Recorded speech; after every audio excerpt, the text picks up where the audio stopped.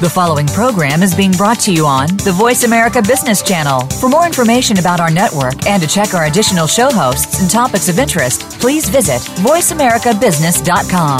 The Voice America Talk Radio Network is the worldwide leader in live Internet talk radio. Visit voiceamerica.com. The views and ideas expressed on the following program are strictly those of the host or guests and do not necessarily reflect the views and ideas held by the Voice America Talk Radio Network, its staff, and management.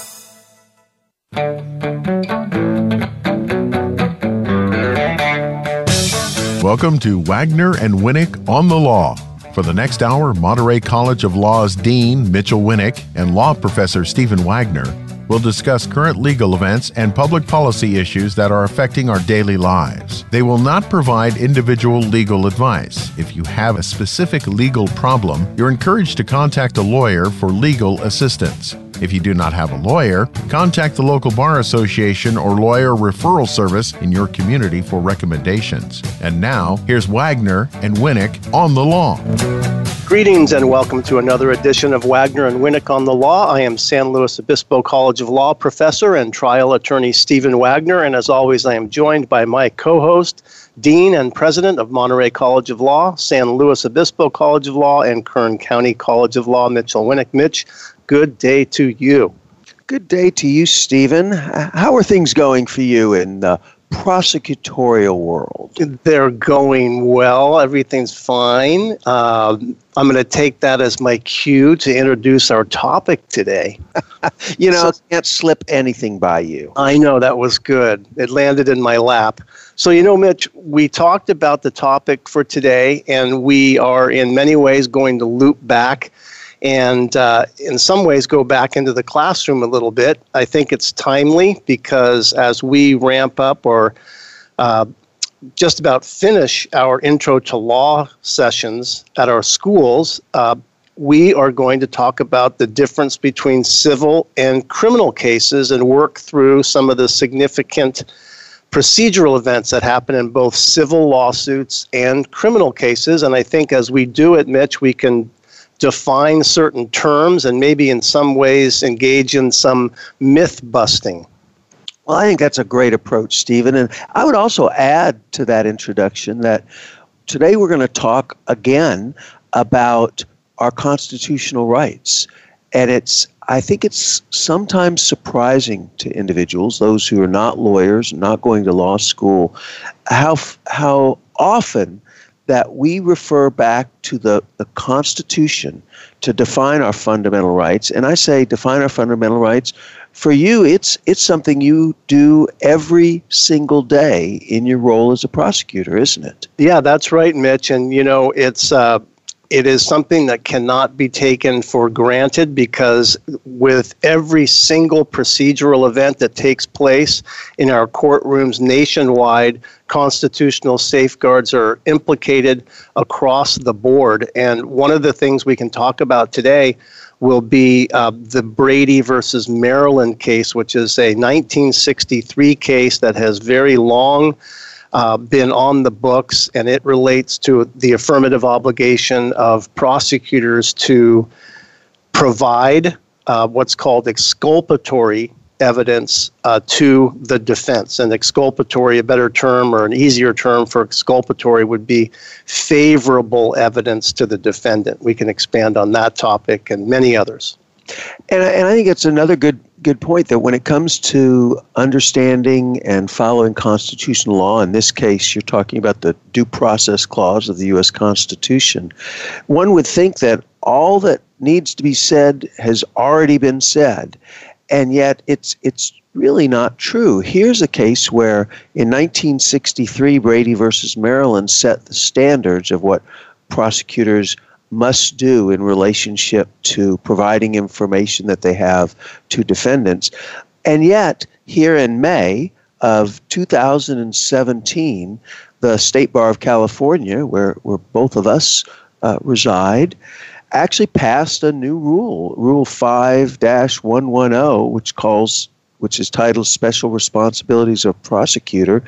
And essentially, it continues to refine and define the standards under the Brady versus Maryland rule for prosecutors under the state of California. So yeah, it does. May of 2017, we still see refinements of a case that went back to 1963. We do, Mitch, and I think you're right to point out that this does signal that the case is very significant. In fact, the Supreme Court, our California Supreme Court, did assemble en banc, which means they were all justices or a full complement of the court through an administrative order in approving Rule 5-1110. And really what that does now is it sets out an ethical obligation by virtue of a statute and an ethical rule now.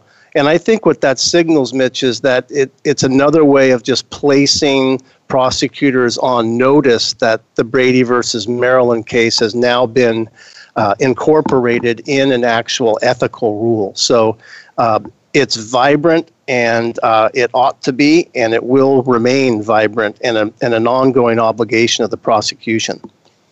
And I thought I don't want to spend a lot of time on federal versus state, although we've talked about that in a number of recent cases about the rules of the federal constitution, the rules of state constitution, and then the rules and laws that derive from each of those.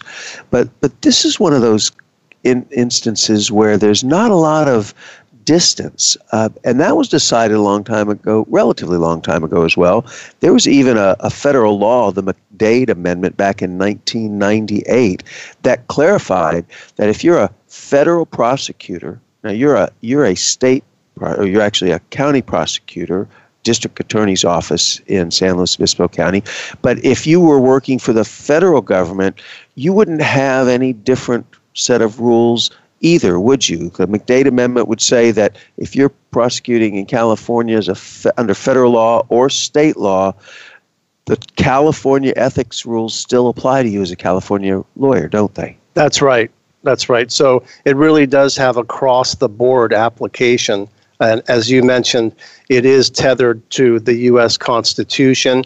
And we're talking about the obligation of prosecutors, the obligation that prosecutors have to provide defendants with all exculpatory evidence, and that relates to another topic we'll get into, and that's the rules of discovery, and that's the exchange of information during the filing phase and commencement of a criminal case. And then we can compare it to actually civil cases also. So if I could be a little professorial here, you and I have many more opportunities to deal with the ethics rules, but most of our listeners do not. If you'll bear with me a moment, let me hit a couple of the key points of the new California rule. Again, they reinforce things that have been in existence for quite some time, because I think these are things that we'd like you to talk about. So let's start right up at the top. It says a prosecutor in a criminal case shall, number one, shall not institute or continue to prosecute a charge that the prosecutor knows is not supported by probable cause.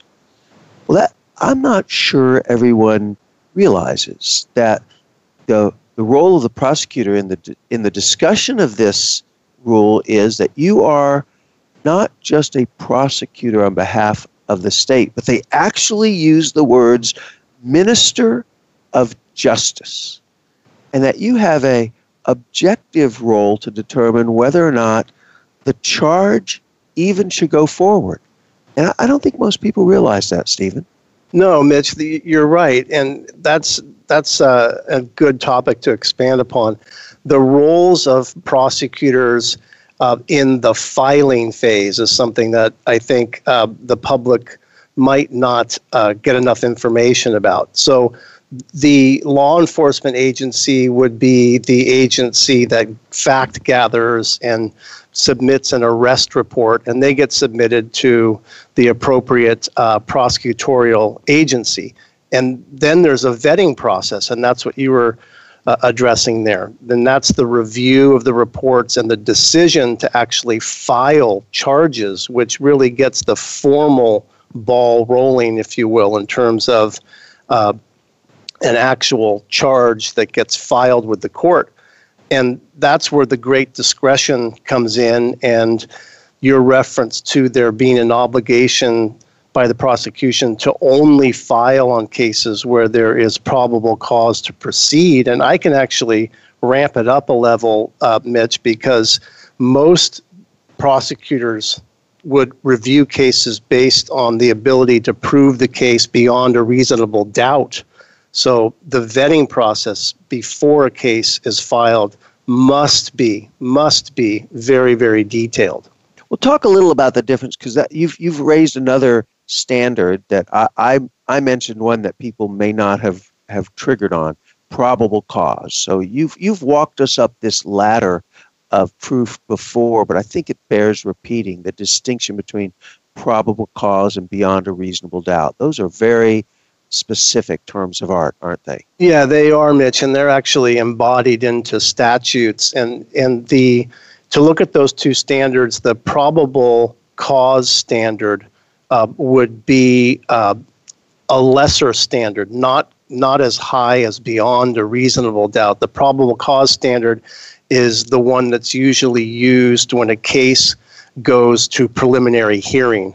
So in a felony case, when the prosecution presents facts before a magistrate at preliminary hearing, the standard is probable cause, and that is reasonable suspicion to believe that a crime occurred and that the accused did it or was involved with the crime. So it's a lower standard than beyond a reasonable doubt, which is the standard that's applied when a case goes to trial, either bench trial or trial by jury. And that is a jury instruction that requires that the jury has an abiding conviction in the truth or the strength of the evidence. And that has to be assigned to each and every element of the crime. So, and splitting the difference between the two, isn't there, and I may be going out on a limb here, it's been a while since I took criminal law, preponderance of the evidence, doesn't that split the difference between probable cause and beyond a reasonable doubt? Yeah, so if you looked at it in terms of going up the ladder, Mitch, the preponderance of the evidence standard is the one that's applied in civil cases. Okay. And a good way to think about that is more likely than not. In other words, it's measured by whether or not it is more likely than not to be true. And that is one lower standard. There's also clear and convincing, which is another standard that's applied sometimes. And that's one that really falls between preponderance and then beyond a reasonable doubt. So in a criminal case, the standard must always be beyond a reasonable doubt. There are only a few examples where the standard can be lower, and that's really when the prosecution is going to challenge the defense's affirmative defense claim in certain cases. So it sounds like the way you're describing it, that the first threshold, at least statutorily and in the new rules, is if a prosecutor is looking whether or not to file charges, they understand that not all of the investigation is necessarily done. And that makes sense. That some of that's going to come through with additional witness interviews and depositions and evidence that comes up through the investigation. So they don't have to wait, or you don't have to wait till the investigation is absolutely completed before you begin the process of bringing charges, right? So that's why the probable cause is generally the first step. And then before you actually get into trial and prove it, it has to then be beyond a reasonable doubt. Is that a fair characterization? That is fair, Mitch, with the exception of your reference to depositions, because in criminal cases, depositions are typically not one of the discovery tools that we can use as prosecutors. Okay. But you are right about your reference to the fact that investigations are often not completed at the filing phase is a very good point because of the complexity of some cases. So there could be, and there very often is, enough evidence to support or to justify the filing of charges, yet there may be additional evidence. And that gets into a discussion of the obligation of continuously providing information to the defense during the discovery phase. We can get into that in our next segment when we talk a little bit more about discovery. And just kind of to wrap up this introductory, all of this really does reflect the fact that even though we all know you are innocent until proven guilty, the fact that you have charges filed against you can dramatically impact someone's life and business, can't it? Yeah, it can, although it's not an adjudication, meaning that it shouldn't be considered something that's indelible necessarily, because merely having charges filed against you is a far cry from actually suffering a conviction. But you are right that there could be stigmas associated with actually being a defendant in a criminal case. So when we get back, Mitch, let's expand on our discussion of civil lawsuits versus criminal cases. You're listening to Wagner and Winick on the Law over Voice America Radio. We're going out on a very short break. When we return, we will continue our discussion of civil lawsuits versus criminal cases.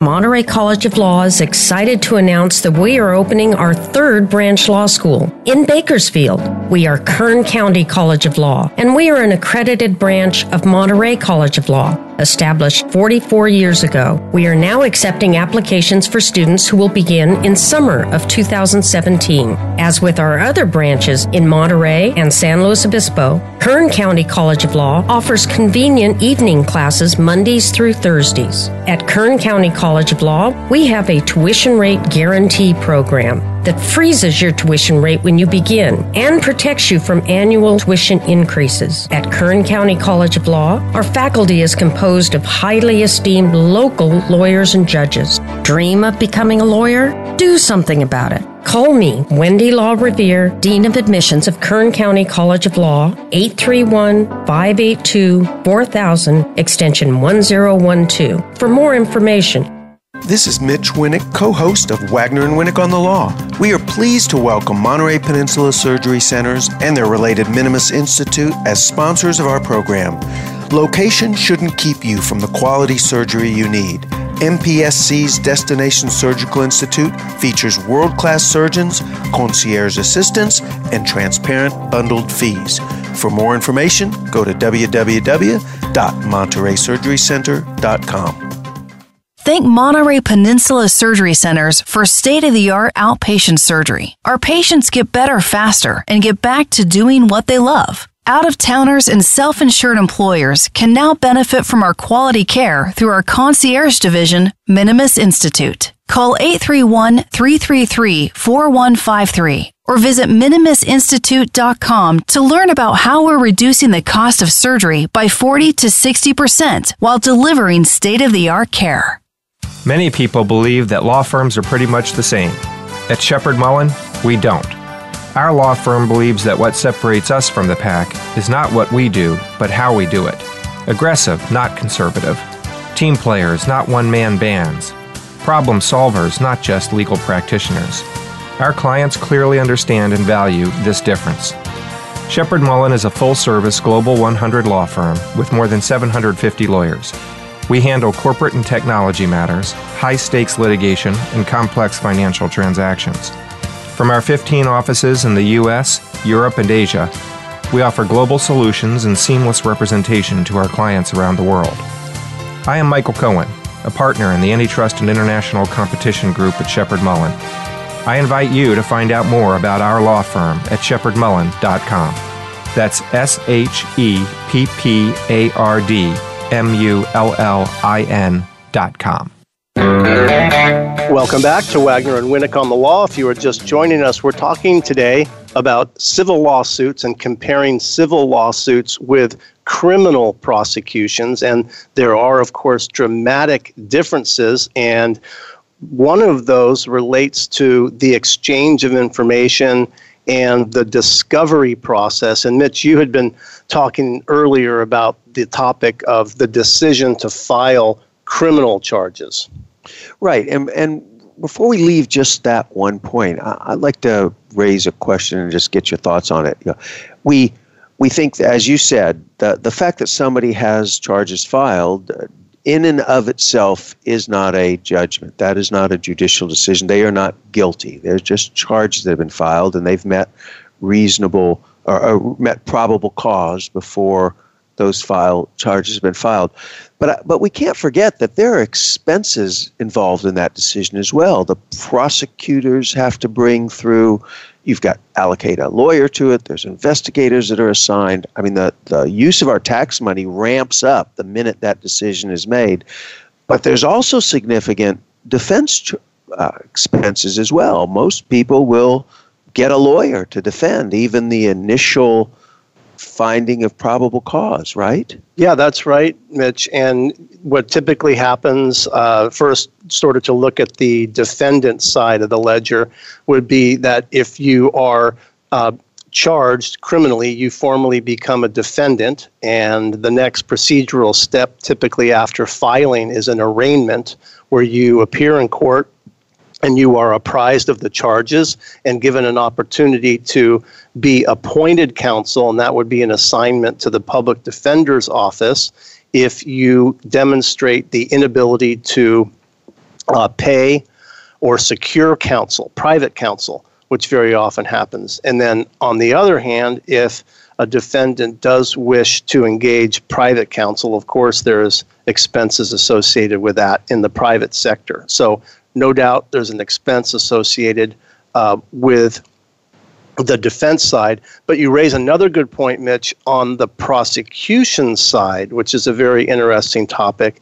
And that's one of resource allocation very often, depending upon the charges. So the fiscal impact, and you had referenced taxpayer monies, the fiscal impact and resource allocation is definitely a hot topic in the filing decision of certain cases, because very often an agency, a prosecuting agency, would need to reach out to other agencies for assistance, perhaps other law enforcement agencies. Again, it depends upon the depth or the wealth or the complexities involved in a certain case. And so before we again distinguish between civil versus criminal, just a reminder that we talked a lot about the upfront decision, but the new rule in California, one of the things it points out is the obligation that the prosecutor makes all the way from whether to file the case to continue to pursue and provide information to the defense about anything that you talked about being exculpatory or favorable to the client. So at any point, if the prosecutor comes across information that says, oops, this case should not go forward, or one of our witnesses is no longer credible and they were key to the finding of probable cause or finding beyond a reasonable doubt, that there's an affirmative duty of the prosecutor to call everything off. Yes, indeed, Mitch. And the other thing that I would add to that, and this does come out by virtue of the state bar's adoption of the ABA rules and the now codification of this ethical obligation, is that even post-conviction, Mitch, there's an obligation on the part of the prosecution. And this does happen occasionally. There could be a conviction secured or a plea entered. A conviction secured would really be the result of a jury's finding or a judge in a bench trial's finding of guilt. And if there is information that's gleaned after the conviction that is exculpatory in nature, or places the prosecution on notice that there might have been a miscarriage of justice, there's an obligation to notify defense. And that's a very, very significant issue. So it's easy to get confused. Let's move on to, you raised the question difference criminal versus civil. It's easy for folks, even I get confused from time to time, and in the first segment I misused a word that was appropriate on the civil side and doesn't really apply to the standard on the criminal side. So on the criminal side, the prosecutor brings charges, and the defendant now then has the right of counsel, constitutional right of counsel, and they either get appointed a lawyer or they can get private counsel to defend themselves. And the prosecutor has all of these additional responsibilities that are imposed by the Constitution, through Brady versus Maryland, and through state ethical rules to, throughout the process, continue to evaluate whether this case should go forward. But on the civil side, where it's a plaintiff, not the state, a plaintiff, an individual citizen who brings a case against another individual citizen, who's now the defendant, a plaintiff versus defendant versus the state versus a defendant, it's a different set of standards, isn't it? Yeah, it is a different set of standards, and it implicates different statutes too, Mitch. So if you look at the two and try to compare the discovery obligations or the discovery system, and again, we're now talking about the open and ongoing exchange of information connected to the lawsuit in a civil case or the prosecution in a criminal case. So there's an affirmative duty in a criminal case to supply the defense up front with all information. There will be a complaint, there will be police reports, there will be perhaps toxicology reports and companion information that helps support the basis for the charges. And that is an ongoing obligation. As you mentioned in the beginning of the show, Mitch, it's common for there to be ongoing investigations in cases. So as information supplied to the prosecution, it needs to be turned over to the defense at all times. If you done in a timely manner, right? Talk a little about that. When absolutely sit on it to the last minute and say, "Oh, wait a minute, we happened to find this 6 months ago, and now we're giving it to you." Yeah, great point. So what happens there from a timeliness standpoint, Mitch, is that the information that is in possession of the prosecution needs to be turned over to the defense before the preliminary hearing in a felony case. So in a felony, the defense has a right to a preliminary hearing, and that's usually the first critical step in the prosecution or in the cycle of a criminal case. So the obligation would be to supply the defense with all information prior to the preliminary hearing. And that's a distinction between civil, because the prosecutor, what you just described, they actually have to do that whether or not the defense ever asks in general or specifically for a piece of evidence, right? I mean, that's affirmative duty that they just have to give even if the defense doesn't think to ask about it. Yes, that is true, Mitch, but what I'll add is what most defense attorneys do, and this is, of course, very prudent, is that they make written requests for discovery, and often included in the written request for discovery would be all, quote, Brady material, which really has the colloquial meaning all exculpatory evidence. So if there's anything out there that could be considered exculpatory, turn it over. And the good practice from defense counsel, and frankly, as a prosecutor, I certainly welcome this because it leaves a good paper trail and good support for the exchange of information, is that you have to turn everything over. And most offices, certainly our office, Mitch, has what we call a Brady policy, where we have protocols by which we ensure that we are providing all that information. And that's pretty much adopted in all 58 counties, certainly in California.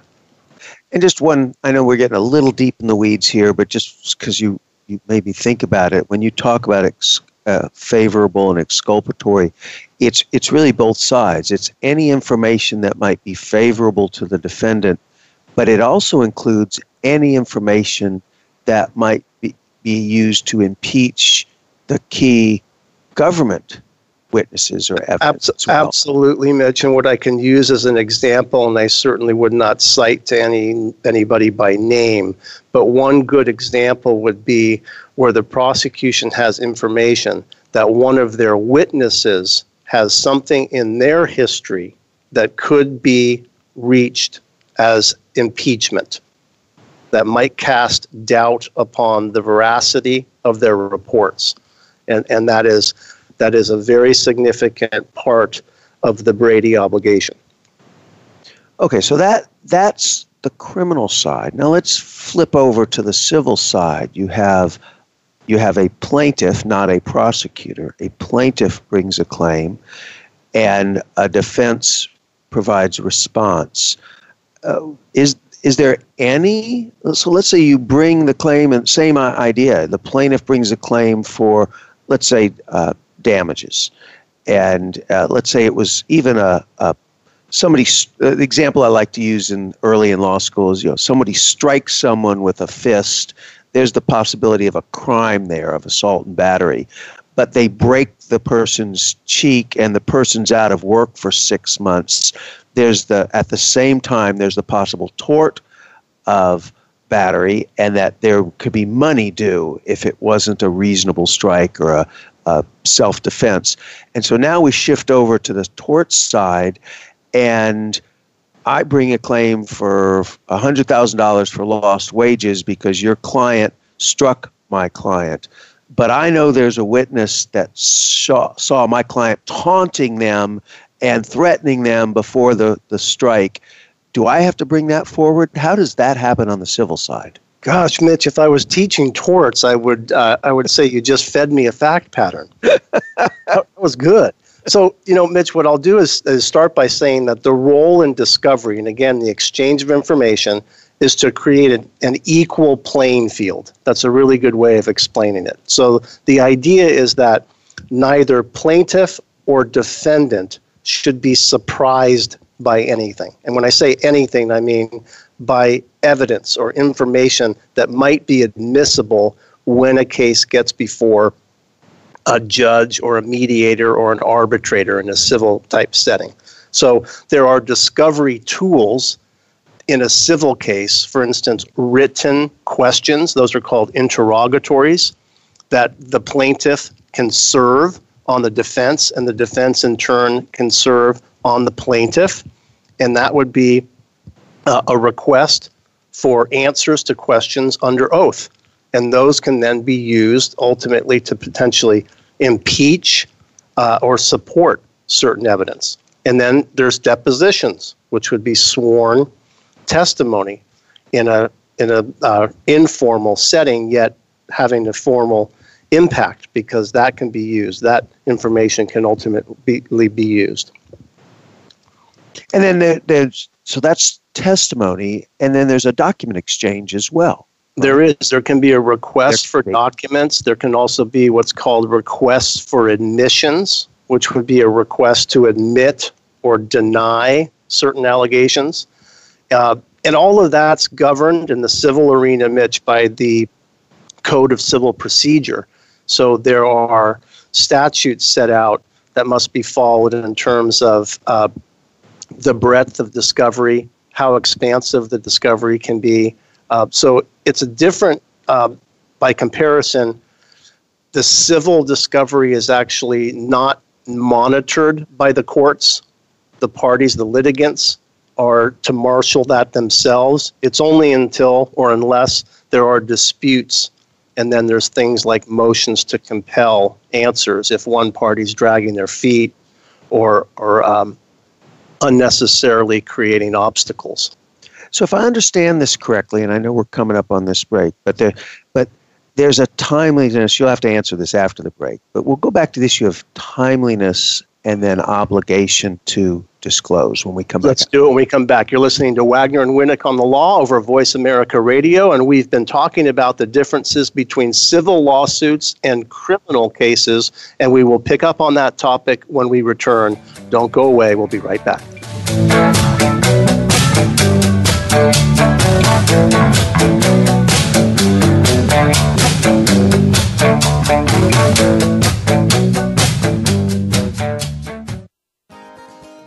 If you've been considering a new career, now is the perfect time to look into the field of law. Whether you're fresh out of school or just thinking about change, the San Luis Obispo College of Law is now accepting applications for 2017 admission.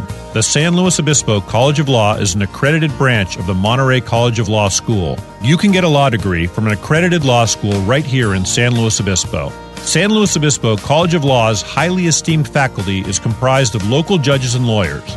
San Luis Obispo College of Law classes are held conveniently in the evening. The San Luis Obispo College of Law's campus is located at 4119 Broad Street at Tank Farm in SLO. Make today the first step in changing your life. Attend an informational session and get answers to your questions. Call Dean of Admissions Wendy LaRevere at 805-439-4096. Visit slowlaw.org for more information. That's slowlaw.org. Did you ever wonder what is the basis of international law? Where would I even go to look up international laws? This is Law Professor Michael Cohen with a reminder that there are times that you can take the law into your own hands. The United Nations Treaty Collection is an online database that provides information on more than 560 treaties and international legal documents deposited with the United Nations. The database also indicates which countries have signed, ratified, or lodged objections to the treaties. These legal agreements are the basis of international law. They cover topics such as human rights, disarmament, commodities, refugees, the environment, and the law of the sea. Lately, we have heard political candidates making lots of statements about enforcing international law. But if you want to be better informed about the actual laws in place, go to treaties.un.org. That is treaties.un.org. The U.S. Constitution has recently created national headlines in the debate about filling the vacancy created by the sudden death of Supreme Court Justice Antonin Scalia. The President and certain members of Congress are at odds about what the Constitution requires when there's a vacancy on the Supreme Court. Who is right? And how can everyday citizens be informed enough to know the answer? This is Mitchel Winick, co-host of Wagner and Winick on the Law, with a reminder that there are times that you can take the law into your own hands. ConstitutionCenter.org is a website published by the National Constitution Center. The center was established by Congress to provide information about the United States Constitution on a nonpartisan basis.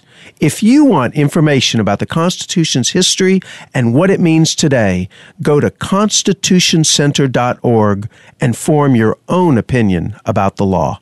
Welcome back to Wagner and Winick on the Law. We have been discussing the differences between civil lawsuits and criminal cases, and this led us into a discussion of the exchange of information, which formally goes by the name discovery. And Mitch, we were discussing the civil discovery tools and rules of engagement before we went on the break. Yeah, and one of the things I thought would be interesting, Stephen, is there's we started the show about talking about statutory and ethical responsibilities of a prosecutor having to, in a timely way, provide this information to defense. Now you've shifted us over to the civil case, where it's two individuals with private lawyers. The state's role in the civil case is to provide a judge and to provide a venue and to provide rules of civil procedure. But for the most part, the discovery rules of the information flow back and forth. Is it fair to say it's more regulated by just the rules of ethics and not necessarily statutory standards that we talked about for prosecutors? Yeah, that is a good point, Mitch. And it's interesting because there is statutory authority that sets out very clear guidelines and rules of engagement in terms of the discovery tools, like what methods can be used to obtain information. But by and large, the process itself, the exchange of information, is really left to the litigants. And you mentioned ethics, so there is a direct connection there. And the ethical obligation would be that the parties must exchange information openly and not create obstacles unless there's valid objections to the request for information. And of course, there very often are valid objections. But it's really left to the litigants to work through their issues amicably. Of course, it doesn't always work that way, and that often leads to court intervention. And that usually comes in the form of what's called a motion to compel, which is a request for court intervention to force a party to supply information. So, for instance, if I propound or send written requests for information to you as a defendant, and you do not respond in a timely fashion, or you object and I think your objection is bogus without merit, and that what you're really doing is just dragging your feet or hoping that my questions will go away, right? Right. It's not. That's an example where court intervention might actually be warranted, and it could lead to sanctions or penalties if a party does not cooperate with the discovery process. And the sanctions can apply in criminal cases too, Mitch. We talked about that while we were off air very briefly. So, for instance, if the prosecution does not supply the defense with information in a timely manner, there are mechanisms by which the court can issue sanctions, and sometimes that can result in the prosecution's inability to introduce the evidence, or if they introduce it, the jury may be apprised of the fact that the prosecution was what I'll call for now tardy in supplying the information. So as you're talking about that, what comes to mind, and we've seen it in a number of movie scenarios, for example, where you have the little guy, the someone bringing a plaintiff case against a huge multinational corporation. For example, on things such as the seat belt failures or recalls or issues related to toxic chemicals. And so the plaintiff says, please give me all the information you have about your research on XYZ chemical. And 3 18-wheelers full of cardboard boxes stacked to the top with no indexing shows up at the office of the plaintiff's attorney. Is that fair? Mitch, you know what? You've actually just laid out a hypothetical that plays out all the time.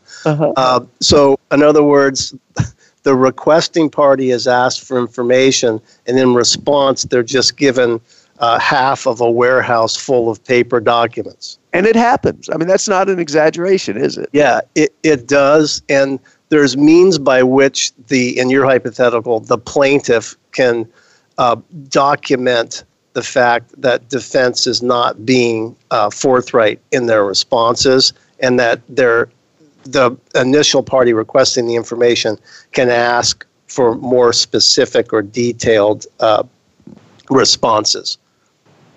So generally speaking, things like indexing or labeling the boxes or providing some chronological order, things of that nature, could that be ordered by the court?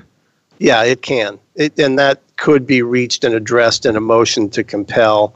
And, what happens often, Mitch, is the initial request for information can either genuinely be ambiguous, or the receiving party can claim it's ambiguous. And sometimes there's a tug-of-war over vague requests or ambiguous requests, and ultimately what happens is there's more precision in defining the information that's sought. Frequently thought of as a fishing expedition, correct? Well, you need to be specific in terms of the information that you're requesting. There is an obligation that you clearly define what you're looking for, because it is a valid objection to claim vague. For instance, all documents. The term all documents, well, that's going to result in some kind of a claim of ambiguity or vagueness on the receiving party's side. Now, I've also seen instances where, let's say I'm thinking in terms of like an intellectual property case where you've got one claim against a party and there's some really private, proprietary information that's involved. You are allowed in some cases to create a separate log of information you object. So can't you give some information and then you also provide a log of, I'm not providing you the following information, and you have to explain exactly why and what the exceptions to discovery would be? That's right. Yes, Mitch. And that is typically known as a privilege log. So you've raised an interesting issue in connection with intellectual property and potential privacy rights. And that does very often come up. For instance, the plaintiff in a lawsuit would be seeking information that the defendant feels is privileged. So you can assert a privilege, but you also need to back it up. And the way you do that is by creating a privilege log, which is written documentation of the items that you believe are privileged. And ultimately, that will receive review by the court or a discovery referee. Sometimes courts assign a discovery referee, which is very often a member of the private bar, to marshal and monitor the exchange of information. But that's a hotly contested issue, Mitch, and especially with, Silicon Valley lawsuits over intellectual property and breach of contract cases. And just talk briefly a little more about privilege, because you and I know what that means, but that's another loaded term. I mean, that's give some examples. Sure. So privilege, the one I think of right away is going to be attorney-client privilege, which would be all communications that you have with your retained counsel, or even communications that you have with potential counsel when you're out perhaps interviewing attorneys. All of that is privileged information and cannot be revealed unless there's an exception where there might be an eavesdropper or an unnecessary third party participating in that conversation. But that's a very good example of a privilege that might apply. There's also the Fifth Amendment privilege, and there's an actual connection there, Mitch, between civil and criminal. So it may well be that in a civil case, information is sought, and the answers or the information that's sought might actually give rise to a valid claim of the Fifth Amendment privilege, meaning that the answer may actually be a form of an admission to some kind of criminal conduct. And on those lines, let me ask you something I think a lot of people question. Can evidence that's been presented in a criminal case be used in a civil case and vice versa? Yeah, so in the evidence that is developed in a criminal case can be used in a subsequent civil case because there's going to be a documented record, and there's concepts known as res judicata and collateral estoppel. Had to weave some Latin in there, which may well mean that in the case of collateral estoppel, which would be issue preclusion, meaning that if in a criminal case an issue had already been decided and adjudicated, a subsequent civil case could actually use the evidence from a criminal case in an effort to support the introduction of that evidence in a subsequent civil case. The reverse hypothetical is a little different. I think that you were inviting me to consider civil first, followed by criminal. The rules don't necessarily have cross application there.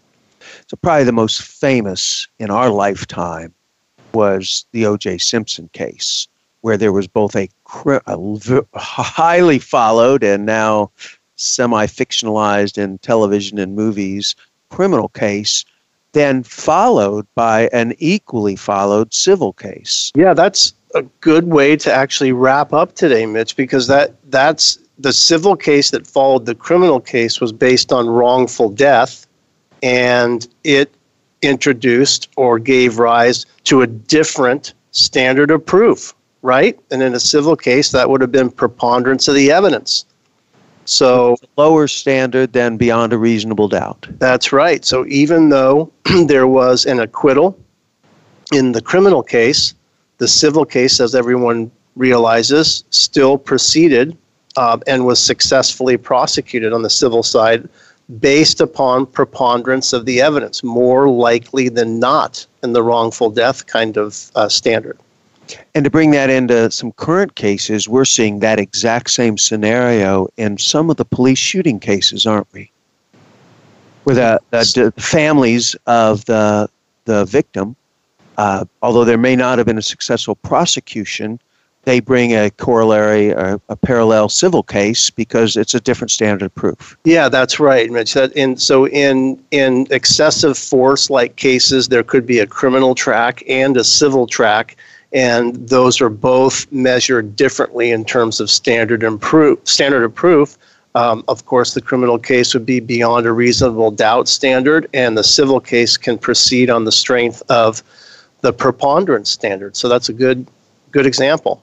And a reminder that if the fact that somebody is found guilty in a civil trial and a criminal trial, even if there's a fine assessed, those dollars go to the state. If you're looking for a monetary compensation, there's going to have to be a civil case on the other side. That's right. Yeah. Ultimate goal in the civil case is monetary damages or redress in the form of monetary damages. Criminal, quite different because of the penalties imposed.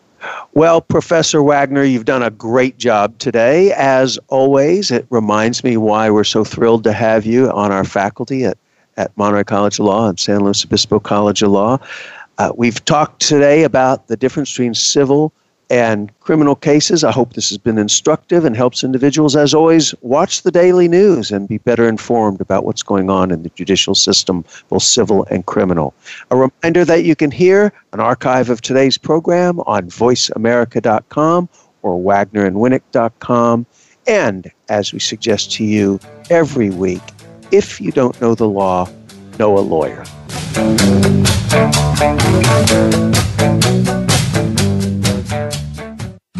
I never finished college. I had a baby and it was time for me to do more with my life. I wanted to be an attorney and be able to help people, but I didn't know that I could go to law school without a 4-year degree.